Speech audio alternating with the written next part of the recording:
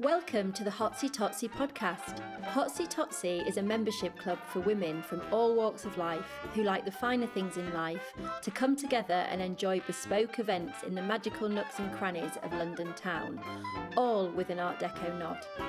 This podcast will introduce you to some amazing and like-minded characters who love the golden 20s and 30s era and Art Deco movement as much as we do, as well as profile our wonderful Hotsy Totsy members.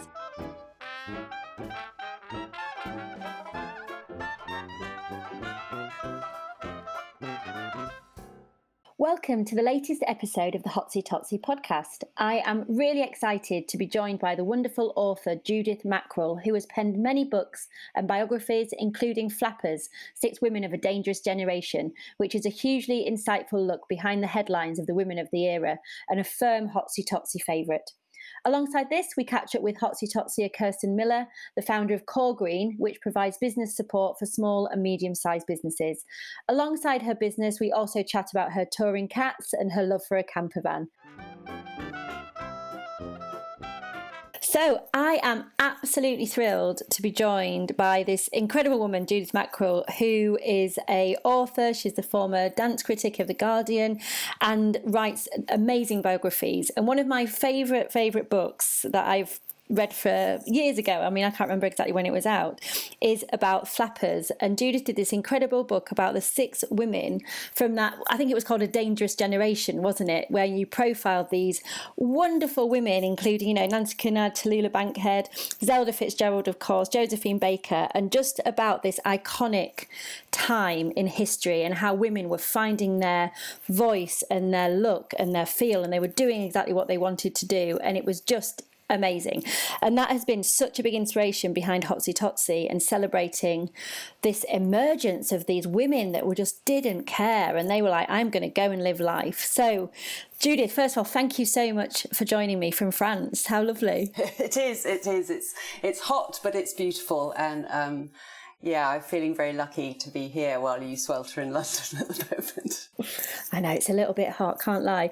But, I know you wrote Flappers a long time ago, but, it was such an important book, I feel. So what was your inspiration, first of all, for writing it? Why did you feel you wanted to do it? It's kind of a long explanation, if you don't mind. My first biography was of a Russian ballerina called Lydia Lopukova, who ended up married to the great economist John Maynard Keynes. And her life was this extraordinary 20th century life. She began in Imperial Russia in St. Petersburg and travelled throughout the world as a dancer, ended up in London. So my sense of sort of life, of individual lives being bound up with historical events was really charged by that book.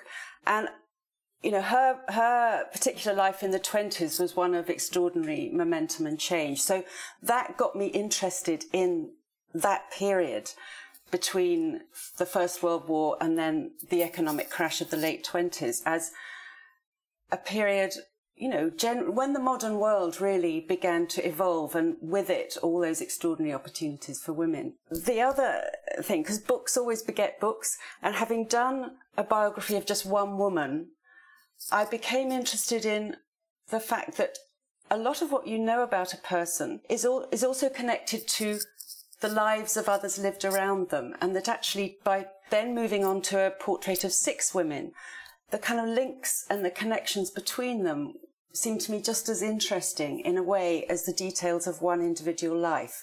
That when we are part of a generation, you share the same aspirations, many of the same aspirations, the same frustrations, the same story of events is driving you. So as a writer, it seemed a very interesting way of coming at biography. And as a woman, obviously, I was really interested in keeping my focus on women themselves, on the particular thrills and frustrations and richness, etc., of being a woman. So it sort of gradually emerged as the subject I was next interested in. And it was interesting, having decided, yes, I would do the 20s, I would look at what a period of liberation and opening up. And also, we must talk about real challenges and unsettling currents for women. You know, it was not easy to be liberated in the 1920s. Having decided that, I wasn't entirely sure who my women would be. So I did a sort of experiment. I had lots of women I was interested in, including those six, the main six. But I looked at what a group of them were doing in 1925, in the middle of the 20s. And I wanted to see who was traveling, because that was the other great theme of the book, was that the 20s was a period when the world opened up. You know, when women weren't just confined to their roles as mothers and wives and housekeepers, but they were actually breaking out of the kitchen into the wider world. And these six women who I chose all happened to be on the move in 1925. And when I realized that their lives were crisscrossing in lots of interesting ways, that's how I settled on those six. Incredible. And honestly, I mean, it must have been quite hard, like you were saying, to choose, because there were so many incredible women at that time doing wonderful things, wasn't there? And I think that's such a vitally important thing you were saying, because they are still trailblazers now. They were the first of their kind to do these things, weren't they? To travel, to challenge the status quo. And like you rightly said, you know, things were tough then. It wasn't easy. It's not like they were just going out and having a great time, which of course they were, but they faced challenges on a daily basis and not fitting into the stereotype. And did that really resonate with you when you started doing your research? Yes, because I was very aware that for most of these women, there were no role models. And for a woman like Josephine Baker, who obviously who made the biggest journey, if you like, of all of them, coming from, you know, a slum in St. Louis, rising to become, you know, the toast of Paris, the ebony goddess of the musical stage. You know, she traveled from extreme poverty to riches. She broke into the mainstream entertainment business at a time when Black artists, and particularly Black women, were, you know, hugely abused, sexually abused, physically abused, socially abused. You know, even when at the height of her fame, when Josephine Baker went back to New York, she was required to use the servants' entrance when she went into a hotel. She couldn't go into the plaza or wherever it was with her kind of white backers. And obviously, although we've progressed in Western society beyond that kind of overt racism that Josephine Baker suffered, you know, it's still very difficult for many Black women, most Black women, breaking into not just the world of entertainment, but any prominent position, where they're constantly having to check themselves. You know, Josephine Baker, although she profited by being this exotic Black dancer, one of the first of her kind, she burned her scalp almost every night with the lotion she put on her hair to straighten it. She tried to bleach her skin with lemon juice. She was treading a very fine line between being loved for her skin colour, you know, being used in advertisements, but also being patronised for it. Black women today, they still deal with that stuff. And equally Nancy Cunard, who I think out of all of them was the most sexually liberated, although we have to point out that her promiscuity, which it was considered then, was part of her very damaged nature. I mean, she came out of a generation where most of the young men she knew had been killed or brutally maimed in the First World War. And there was a sense of, you know, hopelessness and loneliness driving her to seek love where she could find it, or to seek physical comfort wherever she could find it, as well as a genuine desire to experiment with her body. And, you know, she was very interesting. She would always go on about how she had the right to explore her desires, her body, as much as any man. And yet it's very hard to know how much pleasure she took from it. There was a kind of desperate urge, a sort of void in her in a way that was pushing her forward. But, you know, however you analyse Nancy on her own terms, there's no question that her behaviour earned her a degree of social notoriety that, was punitive. And again, although we might like to think our sexual mores are much looser, society still punishes women for stepping out of line. If they do it in ways that aren't easily packaged, we quite like the sexy woman in as far as she's entertainment for us, or in as far as she doesn't threaten the status quo. But if there's something more subversive about her, it still niggles. I think those battles are still being fought. And even if they're not the same battles, identically the same battles, I mean, Diana Cooper, who was born the daughter of a duke and who totally offended her family and the stuffier elements of the British aristocracy by going onto the stage. I mean, that's a kind of laughable predicament to us now. I mean, an awful lot of our lovers come from very wealthy backgrounds.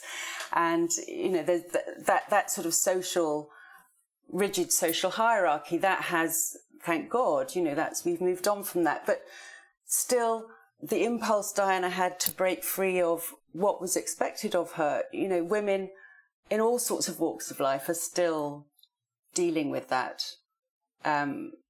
It's just that the walks of life are not the same as Diana Cooper's, if you see what I mean. Yeah, and with Zelda Fitzgerald, the great celebrity flapper, whose own writing aspirations were very much overshadowed by her husband, Scott Fitzgerald, and whose life, in a way, although it took off from the initial celebrity she'd earned by being on the arm of Scott Fitzgerald, by being the muse for so many of his best-selling books, that celebrity that launched her also limited and in a way deformed her. And again, we see that happening today, in an era of celebrities are flung out by the media and then they're chewed up again so fast. And I think still that affects women more profoundly than it does men. I totally agree. And thank you so much for all that information and thought. I think as women, it's the same issues, isn't it? But just packaged differently at the moment. If you're too old, if you're Madonna on Instagram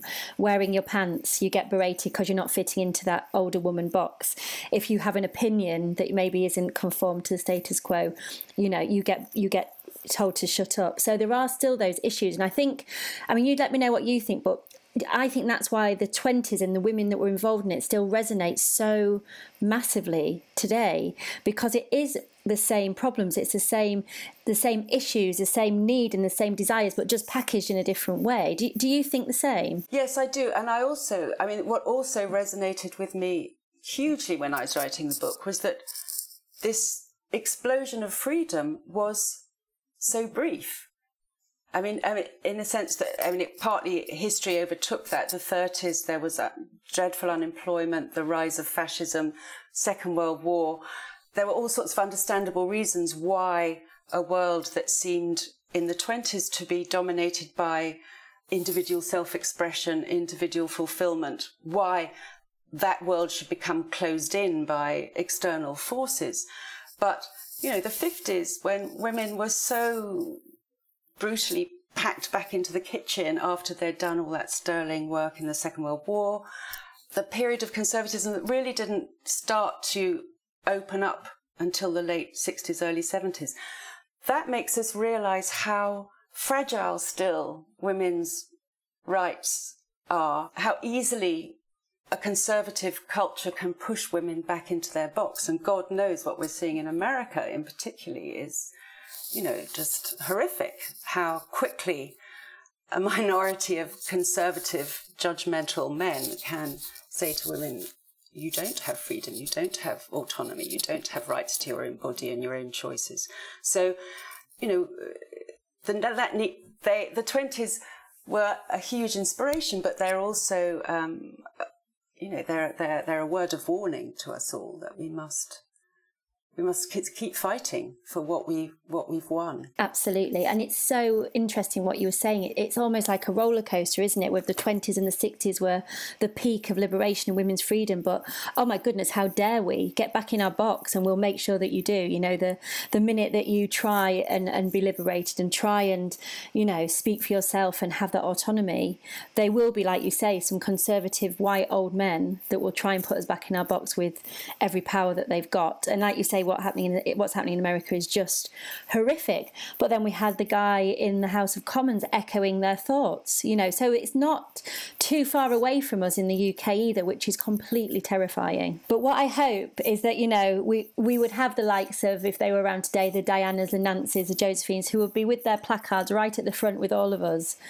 saying this isn't happening, this is not on. Freedom for women is everything. And I do genuinely believe that women together is such a force of nature. It is just so fantastic, the book you've written. And, you know, obviously you're doing so much more. Can you tell us a bit about what you're working on at the moment, what's in the pipeline? As I said, books do beget books. And after I'd been writing Flappers, I was very interested in one character who appeared in Diana Cooper's early life, which was this mad Italian Marchesa, Luisa Casati, who basically ran through an entire fortune trying to turn herself into a living work of art, and who completely enchanted Diana and overwhelmed her when Diana first went to one of the extraordinary parties that she held in Venice.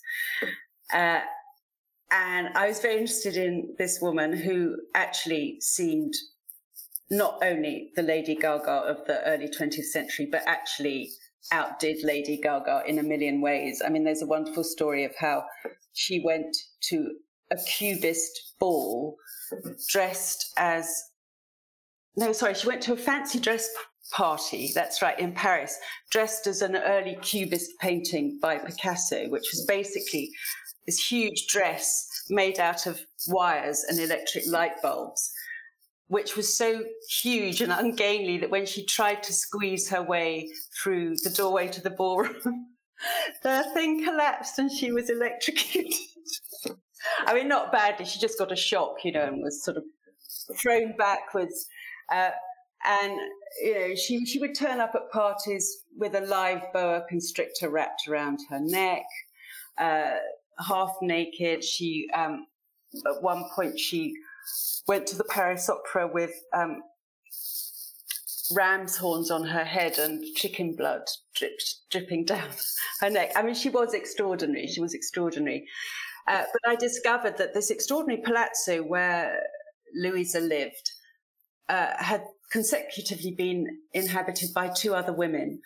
The second was an Englishwoman named Doris Castleross, who, like Nancy Cunard, was extremely sexual woman, very free, very brave, very bold in exploring her own desires, and extremely good at sex. I mean, she had notoriously had affairs with both Winston Churchill, who always denied that, and Cecil Beaton, who was gay but was trying very hard not to be at that time, and had hoped that Doris, with her amazing skills, would initiate him into the joys of sleeping with women. And then finally it was bought by Peggy Guggenheim, the great American art collector, who also led a very, by society's terms, very free and adventurous life. And what I loved about writing this book, in part, was not only the adventures of these women, but also the palazzo where they stayed in Venice, which is now the Guggenheim Museum in Venice, was originally commissioned by a very patrician Venetian family who had conceived the idea of this palazzo as the grandest, the largest on the whole stretch of the Grand Canal. But because their money ran out, they also ran out of male heirs. The building was never completed, and it sort of began to fall into ruin and was called the Unfinished Palazzo, which is the title of my book. And it was these three women, notorious in their individual ways, who actually recovered the palazzo, from its kind of desperate state and made it a kind of destination point in Venice. So that was my sort of second book about rather buccaneering, potentially decadent women. And so then I sort of got serious. And the book I wrote after that was about 6 women journalists who reported from the front lines of the Second World War. And not only about the amazing stories that led them to be journalists, and about everything that they encountered and braved in their work, but also about the real battles they had to fight against their male editors and against a very dinosaur military bureaucracy to win the right to fight at the front. Because in the Second World War, even though women were being bombed in cities around Europe and the Far East, it was still considered by the men in power that women were the weaker sex, that, the blood and danger and noise of battlefield was too much for them. And there was also, interestingly, a real fear that a lone woman journalist parachuted into a battalion of male soldiers would immediately spread sexual unrest. there would be riots to contain. And the real fear, interestingly, was what the English called the convenience question and the Americans called the latrine business, which was, how could you decently have men and women peeing, shitting in close proximity? Wouldn't women need somehow, special arrangements? And this whole idea that, a woman who was brave enough to force her way to the middle of a battle zone would somehow be too chicken to too squeamish to duck behind a bush, so that was very interesting to me. And now the book I'm writing about is about 2 artists, Augustus and Gwen John, who were brother and sister, both starting their careers at the beginning of the 20th century.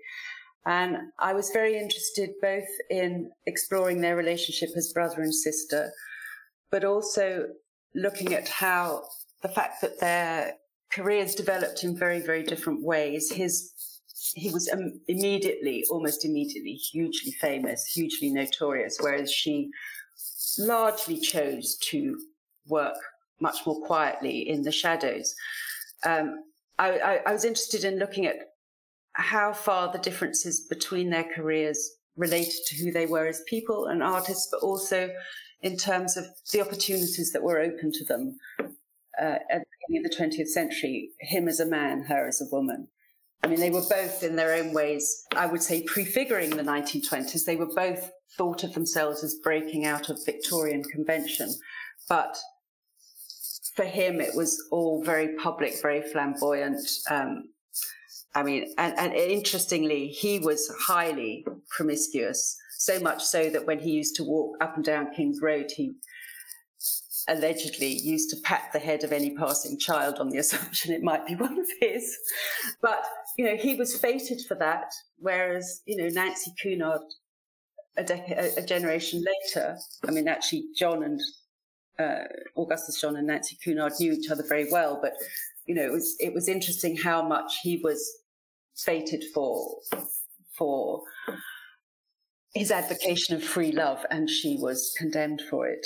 I like with each of my books to be learning, really, discovering new areas of history and of human endeavour, really. But women seems it's the focus always, because a lot of the women I write about, it's not that they're unknown, but I think a lot of their stories, weaving their stories into a larger fabric of history, that seems to me still where there's a lot of work to be done. That women aren't just these isolated individuals who might somehow have done something extraordinary, but they are also part of a sort of larger, we like to think a larger kind of march monstrous regiment of women marching towards their future. Those are my subjects, I think. Oh my goodness. I mean, what a sentence to end on. I think that's incredible. And, just a huge thank you, Judith, for telling these stories and unearthing these amazing women. Because like you say,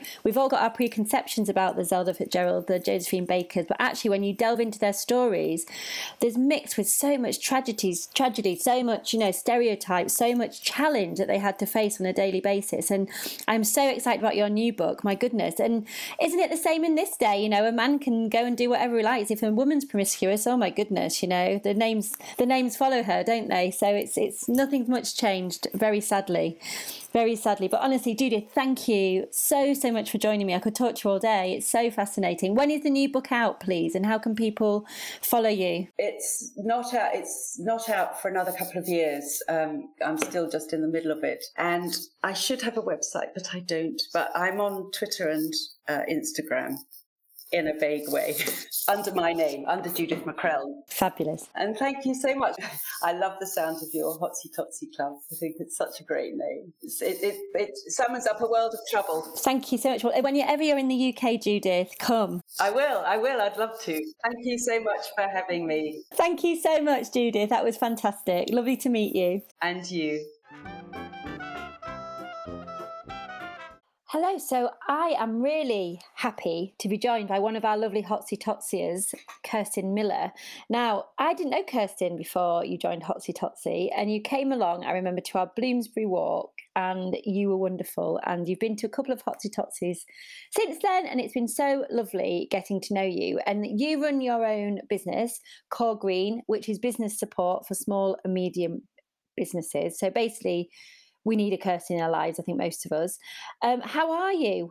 How are things? I'm good, thank you. I'm really enjoying being part of Hotsy Totsy.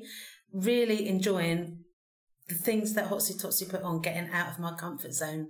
And I agree, everybody does need a me in their life. Well, thank you for your kind words about Hotsy Totsy. Sometimes when I'm planning things, I think, ooh, is it a little bit too much? But you are embracing it, which I massively appreciate. So tell me a bit about you and Core Green. Is this something you've always wanted to do? Have you just got that natural knack that people have? It's bizarre. I think right from when I left school, I always knew I wanted to work for myself. Towards the end of the 80s, my dad and I were going to set up on our own. He's an electrical engineer. Anyway, we didn't because the recession hit. And then after that, I worked on and off bringing up a young family. And then when I went back to work, I definitely didn't want a full-time job. So I took on a lot of temp roles or contracting roles. And then about 6 years ago, I was just like, I just can't do this anymore. And it got me starting to think, like, how can I work with small businesses? So literally 5 years ago, I just handed in my notice. Well, I didn't actually. I went part-time for 6 months, then I handed in my notice. And I absolutely love what I do. I love the businesses I work with, the variety of clients. So I do think it was something I was destined to do. I think it's a common thing, especially with women, isn't it? This need and desire for very many reasons to work for themselves. And it's so brilliant just having that autonomy, isn't it? And to be able to do what you like. So, business support, it can be a very wide, generic thing. Can you give us a bit of an idea about what you and Core Green offer? Yeah, so at Core Green, we do work with a really vast variety of businesses. So in the past, I've worked with a couple of micro pubs, and then and now my sort of core business has kind of moved a bit more towards business side of things. So I work with some medium-sized charities, a big schools trust in South East London. I tend to lean a lot more towards the creatives as well. So I'm where I live in Medway in Kent. I'm part of a creative Medway movement, shall I say. And then I work in a co-working space, so I work with some techie companies as well. So the core in Core Green is a bit like every business has a core element to it, and that's what I provide, or Core Green provides. So we don't really look after diaries or filing, but we do bookkeeping. We work on projects, whether that's, so for someone, their mini project could literally be, let's find out about how they can introduce electronic payment in their working environment, or it could be something much bigger, for instance, putting on an event for 200 people, and being the management between those two, the business and the event. So we do absolutely anything, and I'm a firm believer that if I think I can do it, I can do it. Absolutely. That's very much the Hotsy Totsy ethos. And it must be really interesting because I imagine no 2 days are the same. It must be so varied in what you are asked to do and the scale of stuff. It must be really interesting, actually. It is really varied, and you're right, you never know what you're asked to do. So, for instance, this morning, a client has sent me a voice note of a meeting they had yesterday that they want me to type up, but they don't want me to type it up. They want me to source some voice recording, downloadable something that will transfer their speak into text, and then I'll tidy it up. So I was not expecting that, and so a little bit of research, a little bit of learning, as well as typing up what they want for me. It's so interesting, isn't it, how it's evolving? Like, because even a year ago, someone would have been like, can you just type this up for me on Word or whatever? And now it's like, no, can you actually find some tech to translate it? It's gone mad, hasn't it? It's wonderful. Crazy. Yeah, I think it's good. I know a downside of COVID, obviously, was all the bad things that happened. But a good thing that's come out of it is people are working in a much slicker virtual way. Definitely. And it's like all the, shall we say, older generation have finally realised that things can be done in that capacity, can't they? It's the proof was in the pudding in that way. So talk to me a bit about outside of work. Tell us a bit about you, what you like doing, what you're into. Yeah, so outside of work, I've got a camper van, which I love. I can work from there. I can work from pretty much anywhere. And I really, really, really enjoy that. It took me a couple of years to find the right van for me. So I enjoy that. I really enjoy music. Appreciate most music, but mostly it's more rock music. Enjoy going to festivals. So COVID was a bit of a struggle without going to any festivals. During COVID, I adopted 2 cats, which was really lovely. I wanted cats for a long time, and something happened at home. Basically, I could ask for whatever I wanted, and it was, yes, you can have whatever you want. So, yeah, I got the 2 cats during that time. What else about me? Oh, goodness. I got married last year. My daughter got married last year. And I live in Rochester in Kent. It's quite a small town, but I live in the centre, and there is absolutely everything on the doorstep. Pubs, restaurants, train station, main roads. Really love where I live. You sound very happy, and what a lovely thing. And congratulations on the wedding, the cats and the camper van. It's not too bad, is it? No. Amazing. So camper van, I am intrigued because this is something I would love to do in my head. And my friend's got a camper van and they go off. How is the idea versus the reality? Oh, if you've been camping, the reality with a camper van is you haven't got as much space as a tent. However, you arrive and 10 minutes later you're ready to go. You're not still getting stuff out the car 45 minutes to an hour later on. You can pack up and go. You can take more of your own stuff with you. You don't have to unload when you get home. And it's just amazing. The community, the camper van community, everybody wants to, probably a bit like the tent community, everybody wants to show off what they've got and what they've done and how they've changed it around. So yeah, having the camper van is everything that I thought it would be. I could live in it, actually. Really? That's so, because the worst bit, because I'm a bit of a festival goer as well, and the worst bit of a festival, in my opinion, is the lugging all your shit from wherever you've landed to wherever you're going to pitch your tent. It's soul destroying, isn't it? And actually on the way back's the worst, when you're literally broken after being in a tent for however many days. Yeah, absolutely. Yeah, definitely. I get you. So I'd be very smug with a camper van, I feel. But you'd be in your own field with your camper van people, wouldn't you?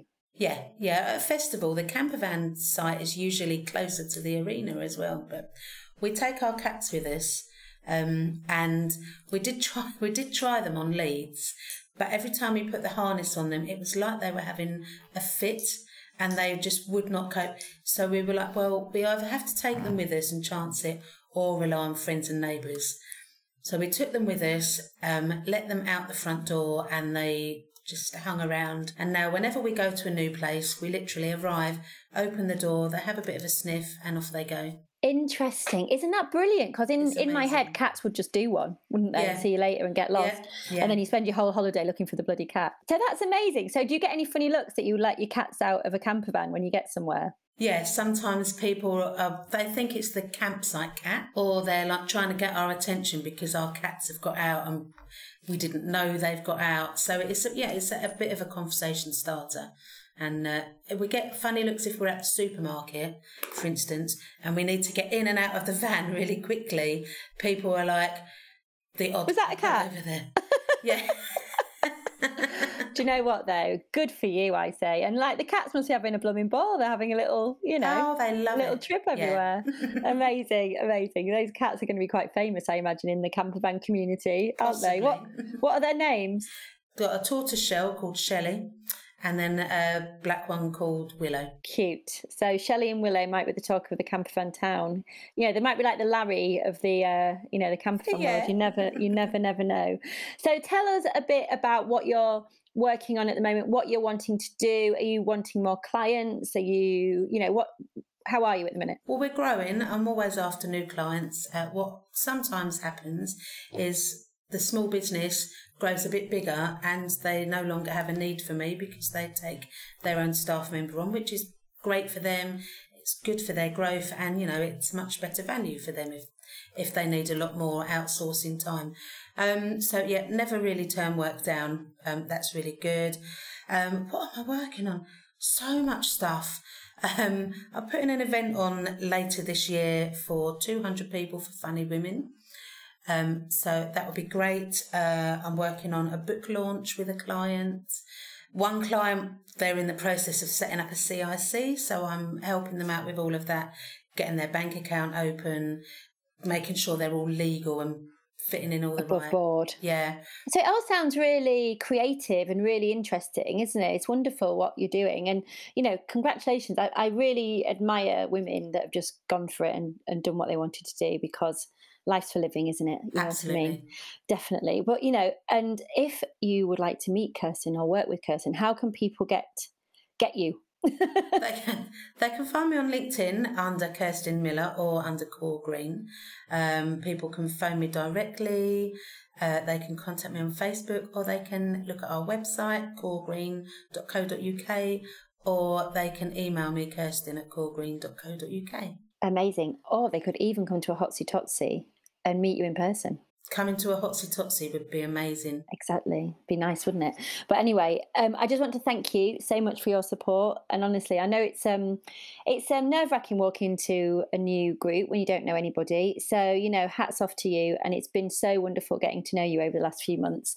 And thank you for all your support. And, congratulations on you're living your best life. It sounds incredible, amazing. Good for you, as you should be. Life's for living, and we only come this way once, don't we? Absolutely. So thank you for joining me, my love, and have a really good rest of the day, won't you? Take care. Thank you for having me.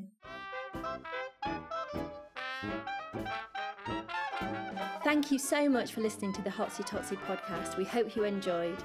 Hotsy Totsy is a female-only membership club for women who are walking their own walk and are spirited, fun and fabulous to come together and enjoy a range of bespoke and exclusive events.